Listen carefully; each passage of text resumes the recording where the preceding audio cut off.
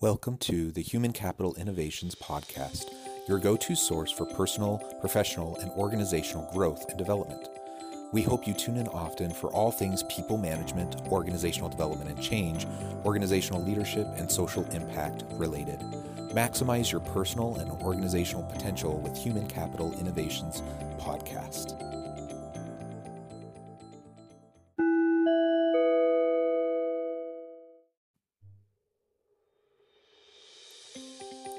Welcome to the Human Capital Innovations Podcast.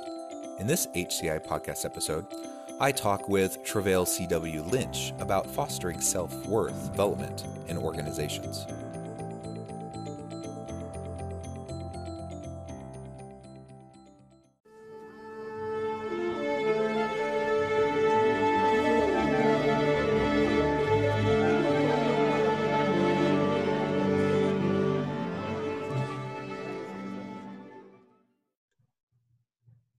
Treveal C.W. Lynch, welcome to the Human Capital Innovations Podcast. Hey, thank you so much, Jonathan. I really appreciate being on your platform. Really appreciate this opportunity to really share this moment with you. So thank you very much. Well, thank you. I appreciate you taking time out of your busy schedule to join me and my listeners to explore some topics around self-development, purpose, and well-being. We're going to focus our discussion today more specifically on those topics within the workplace, but really, as we were discussing in our pre-interview, preparing for this podcast episode, different aspects of our lives intersect and overlap. And so while we'll focus on the workplace, I also recognize that these topics directly relate to our personal lives, our family lives, our work in the community, and such. And so we'll see where the discussion takes us. As we get started today, I want to share Treveal's bio with the listeners. Treveal C.W. Lynch is a self-worth specialist, author of the new book, What is Enough, and founder of I Am the Possible, a self-development company built on the philosophy that I and my possibilities are one and the same. Everything I hope to be tomorrow, I already am today. With the extreme passion and transparency, Treveal has been captivating audiences for over 19 years. Through his thought-provoking yet highly applicable messages, Treveal has become known as the voice they listen to. As a trusted communicator in both the business and faith-based community, Treveal continues to present the innovative ideas that spark the imagination and inspires audiences to see themselves in ways they've never imagined before. I love that. I love how you focus on the possible, and I love how you focus on the potential of every individual.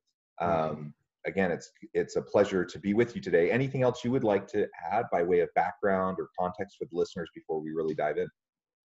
Absolutely. I just want to say really quickly that one of the things that I believe in, just one of my own personal philosophies and just core values, is that whenever you're speaking, sharing, preaching, teaching, communicating, whenever you're adding value, that it's always best, at least in my opinion, that it's always best that it comes from a place of experience and from a depth in terms of, what you're sharing is a piece of you. And so I want the audience to know, I want you to know as the host, that anything that I say or share, it's not hearsay. It's not theoretic. It's not, I read it in a book and I just want to regurgitate someone else's thoughts or concepts. It's not that any of those things are bad, but I want you to know that my intention is to share a piece of me. All we have is the now. I like to say, tomorrow is a mystery. Yesterday is history. All we have is the right now. And so I want to, really give you, the host, and this audience my absolute best and serve you as best I can by always giving you a piece of me. And so when I talk about self-worth, when I talk about potential, when I talk about the possible, it is because I know what it means to not have any of those things as a part of my life. I came from a background of having no value, no self-worth whatsoever. And it gotten to a point where I literally had a gun put to my head at the age of 20. and I was willing to give my life for a $120 bag of marijuana. It was at that turning point. As I look back, you know, all the guy wanted was a $120 bag of marijuana, something that I literally smoked up a few hours later. But the fact that he had a gun put to my head and he asked me on 3 separate occasions, give me what you have. And, you know, obviously I'm using proper language for this moment, but he said some other things, right? You can just imagine really what he said. But he said, give me what you have. And I said no on 3 different occasions. And he pulled that trigger. And by the miracle, by the grace and mercy of God, according to my faith, that bullet didn't come out. But I can tell you this. I specialize in self-worth. I specialize in self-value and self-potential because I know from a deep, intimate, personal place what it means to not have any. So I just wanted to lay that foundation and just let you know, I know what it means to not see my possibilities. But I've grown, I've developed, and now I'm in a position to help other people to have what I once didn't have. So I just wanted to make that very clear. I appreciate that. I appreciate you being vulnerable and sharing that background. And, you know, we all come from a place of varying privileges and varying difficulties. I think every human life has challenges. They just manifest themselves in different ways. And some people do have more challenges than others, for sure. Mm-hmm. But I think your overarching message of finding self-worth amidst that messiness and amidst the pain and the suffering that people experience, recognizing who you are and what your potential is. That's at the core of what I try to do in my business and in my podcast. And I know that's what you're trying to do. And I really appreciate that, because I think that's a message that we can't share enough.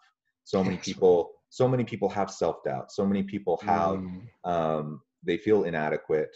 So many people go day in and day out with their lives kind of ruled by fear and anxieties and the stresses and limiting mindsets, right? And one of the things that people need to do in order to fulfill their potential is to learn how to set those things aside, regardless of how difficult the past may have been. You know, what can we learn from it? How can we grow from it? And how do we now move forward in a productive fashion so that we can make the most of what we've been given and then pay it forward and help others do the same? It sounds like that's exactly what you're doing. Yeah, absolutely. I couldn't agree more. Well, exactly. So let's talk a little bit more about self-worth specifically. Now, you're a religious man. I am as well. So we probably bring faith into how we would define that, but leaving, you know, specific kind of theological types of descriptions aside, you know, for this particular audience, I still think there's a lot we can discuss in terms of, like, what does that mean? What is self-worth? And what does that mean to you? Sure. Yeah. Self-worth for me is self-want. I think that when you look at the word self and worth, if you were to separate those two, for anything to be worth something, it has to be wanted. It has to be desired. It has to be valued, right? In the eyes of, you know, as they say, beauty is in the eye of the beholder. So the worth has to be in the eye of the beholder. And I think that at least in my own experience, my path and journey has led me to believe that the quickest way for my worth, right? Because if we're dealing with self-worth, it's how valuable, how wanted am I in my own eyes. Then the way that I got here was understanding that I was wanted by a creator. And that creator can be whatever you name it. Like I say, you name it, you frame it, whoever you either pray to or kind of whatever your theological ideals are. It's that the fact that you came from a source, that you came from a creator, and that creator, that source wanted you. And so when you look at it from that perspective, I was created, I am creation, I am that which was created, then like anything else, if it was created, then it was wanted, it was desired. There was a need for it. It filled a void. It is a solution to a problem. It's an answer to a question.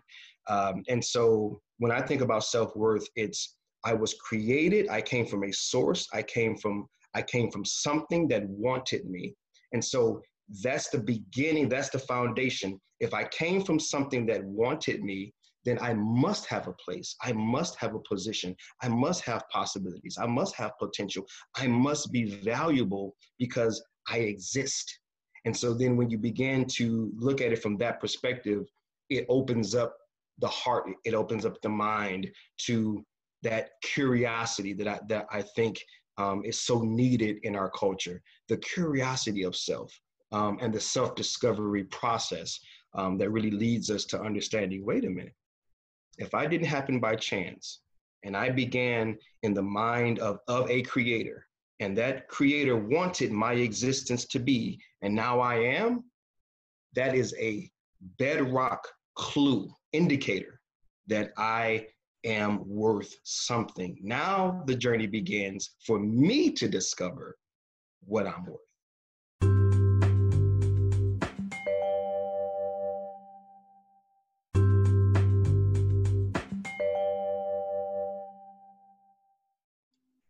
Yeah, I love that. And it starts with the assumption that that there aren't any mistakes in who we are. We are who we are, and we can be our authentic self, and we can discover our talents, our passions, and learn over time how to leverage those, right, for the benefit of ourselves, for our families, for people in the workplace, for our communities. And I think that's a similarly important mindset to have if I'm an organizational leader. There are different styles of leadership. So some leaders, I say leader, but I don't actually think this approach is actually leadership. But there are some people who are leaders who, really kind of have a power control mentality. They're more micromanaging. They kind of start with the assumption of the limited potential of individuals, and people are lazy. They're going to try to get away with whatever they can get away with. And so they have to like hover and like watch them like a hawk to make sure they're doing their work. I don't think that's actually leadership. And so I don't want to make any mistake about that. But people who have that mindset, they don't see the people that work for them the way you just described. They don't see people as this perfect person who has something unique to contribute, right? Wow.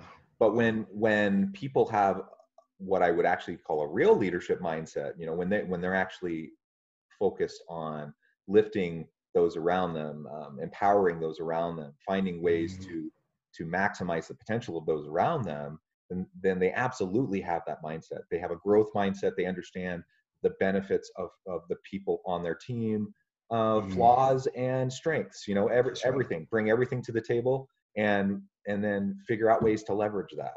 And it starts with this assumption though, that these people are individuals of innate value, of innate human value and potential, and that we need to treat them with dignity and respect, not only to honor that, but to also bring out the best from them, right? Absolutely.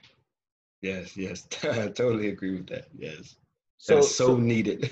It is needed. And so what do you think from both the individual standpoint, me as I'm trying to self-reflect and think about who I am, where I came from, what my potential might be, and how I can fulfill it, but also from the leadership standpoint, how do I help my people to think that way? How do I help people to take the blinders off, to set aside the limiting thoughts and to start driving forward towards their greatest potential? What are some of the things that we can do? Yeah, I think some of the things that really come to mind for me, and some of the things that I teach those that I work with, that it all begins with self-observation. I think that many times, and there's many different terms for it, whether it's self-observation, which is the word or the term that I use most, but it's self-observation, self-perception, self-assessment, because it is this idea that, you know, when we're born into, you know, today's culture, we're okay. Let me put it this way: I believe that we're pressured to run before we learn how to walk, right? Walk before we learn how to crawl, right? We're like fast tracked to success and power and leadership and all of these, you know, aesthetic external accomplishments before we're really rooted and grounded in self. And so the first thing that I would always say is, as a leader leading others and as those being led, the greatest thing that you can do for yourself and those that you lead is to take time to observe. I think that we're so fast. We are so, as we say, microwaved in our society. We're so get rich quick, get done fast, shortcuts, 10 steps to everything, that we've lost the appreciation for observation. What I find is when you observe something, and I don't care what it is, you learn how to behold something. And when you behold something, you hold it in attention where now you're truly objective. You're not caring about how it's going to benefit or not benefit you, how it's going to possibly impact you negatively or positively. We're not driven by our passions.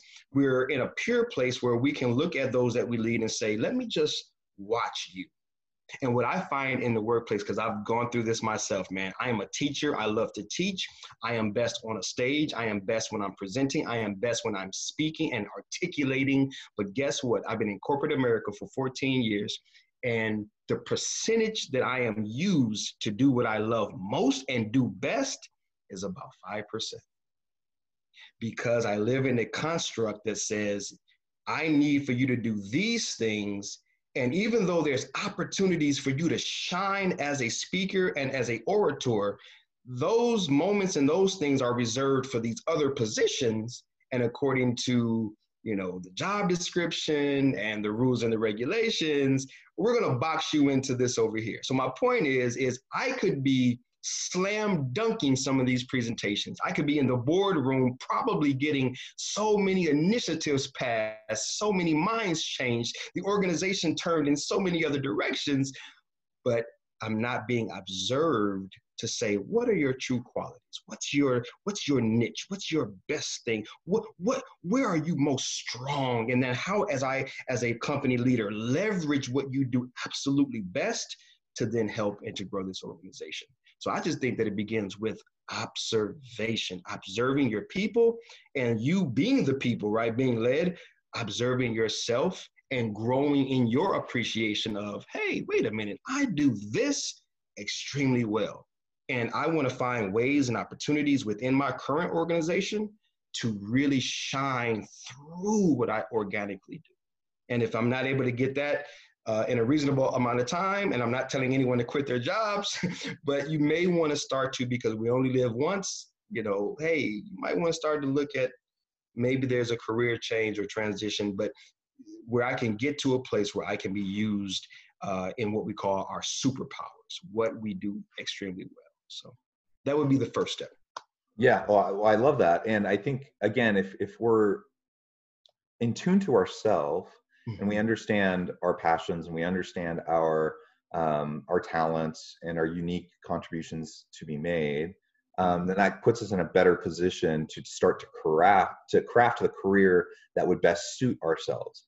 Now, I don't know about you. I know for me, it took me a while to figure that out, right? I switched majors in college 4 times. You know, I changed kind of career paths a few different times before I kind of landed where I'm at now. And now I'm very comfortable. But I also recognize, I don't know how old you are, I'm 41. I still have a lot of work life ahead of me. And as much as I feel good about where I've landed, I also could end up doing other things in the next 30 years, right? So just keeping my mind open to possibilities and opportunities as they arrive, I think is really important. And just being true to ourselves. For example, I was an accounting major at one point.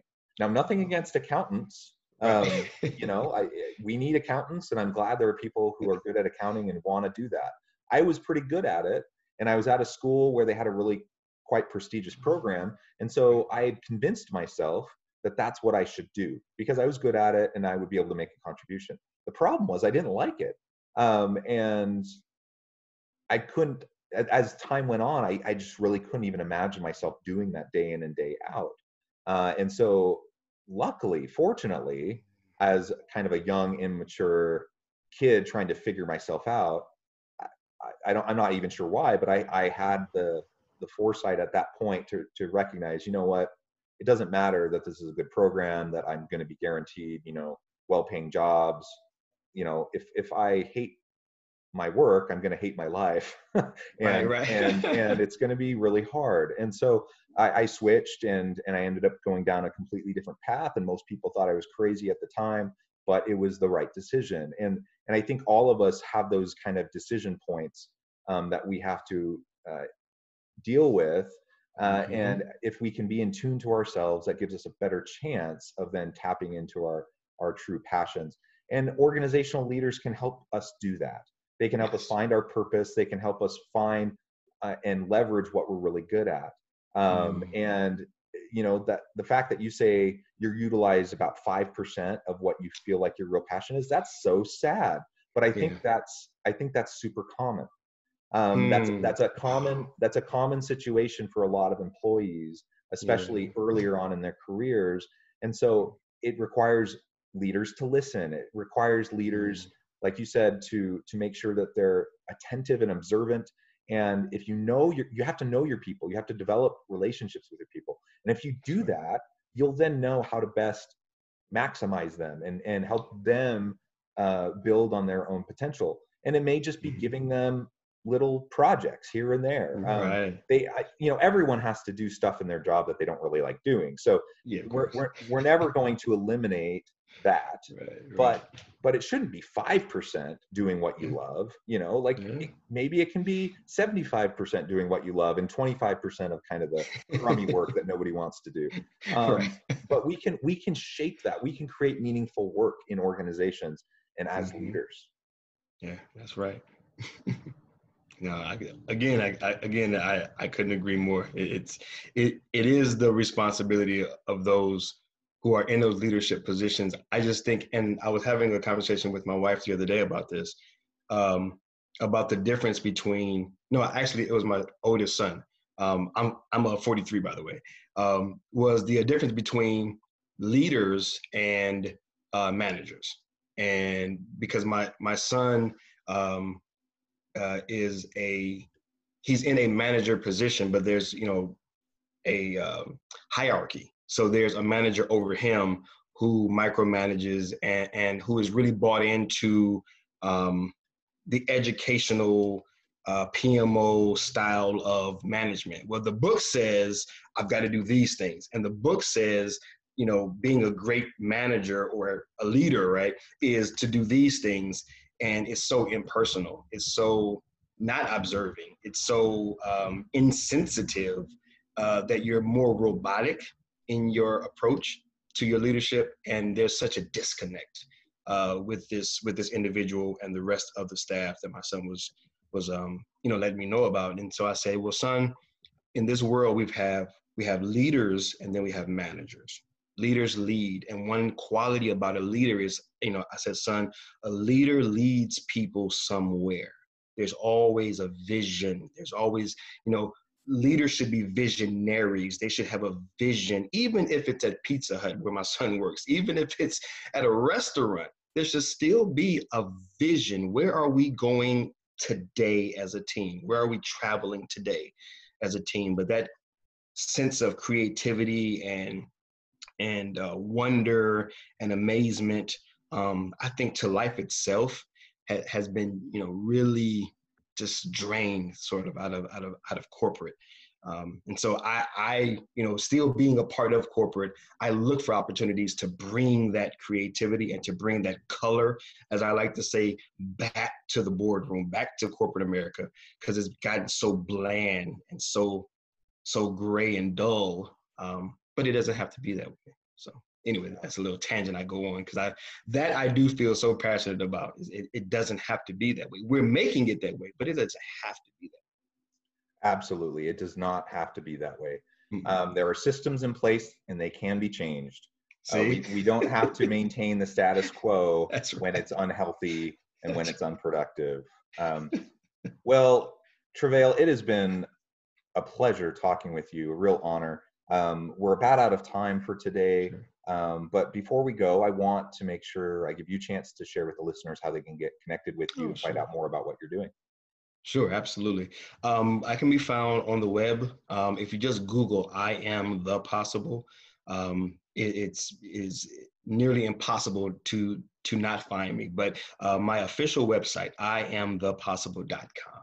You can find me there. Find more about what I'm doing, what's in development, what's soon to come, information about my new book, and so much more. But IamThePossible.com, or simply Google "I am the possible," and you will surely find me there. Wonderful.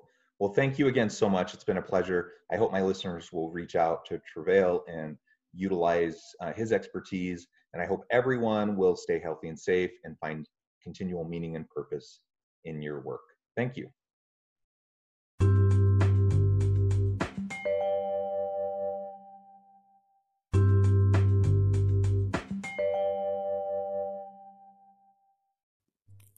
Thanks again for joining us for this episode of the Human Capital Innovations Podcast. I hope you stay healthy and safe and that you have a great week.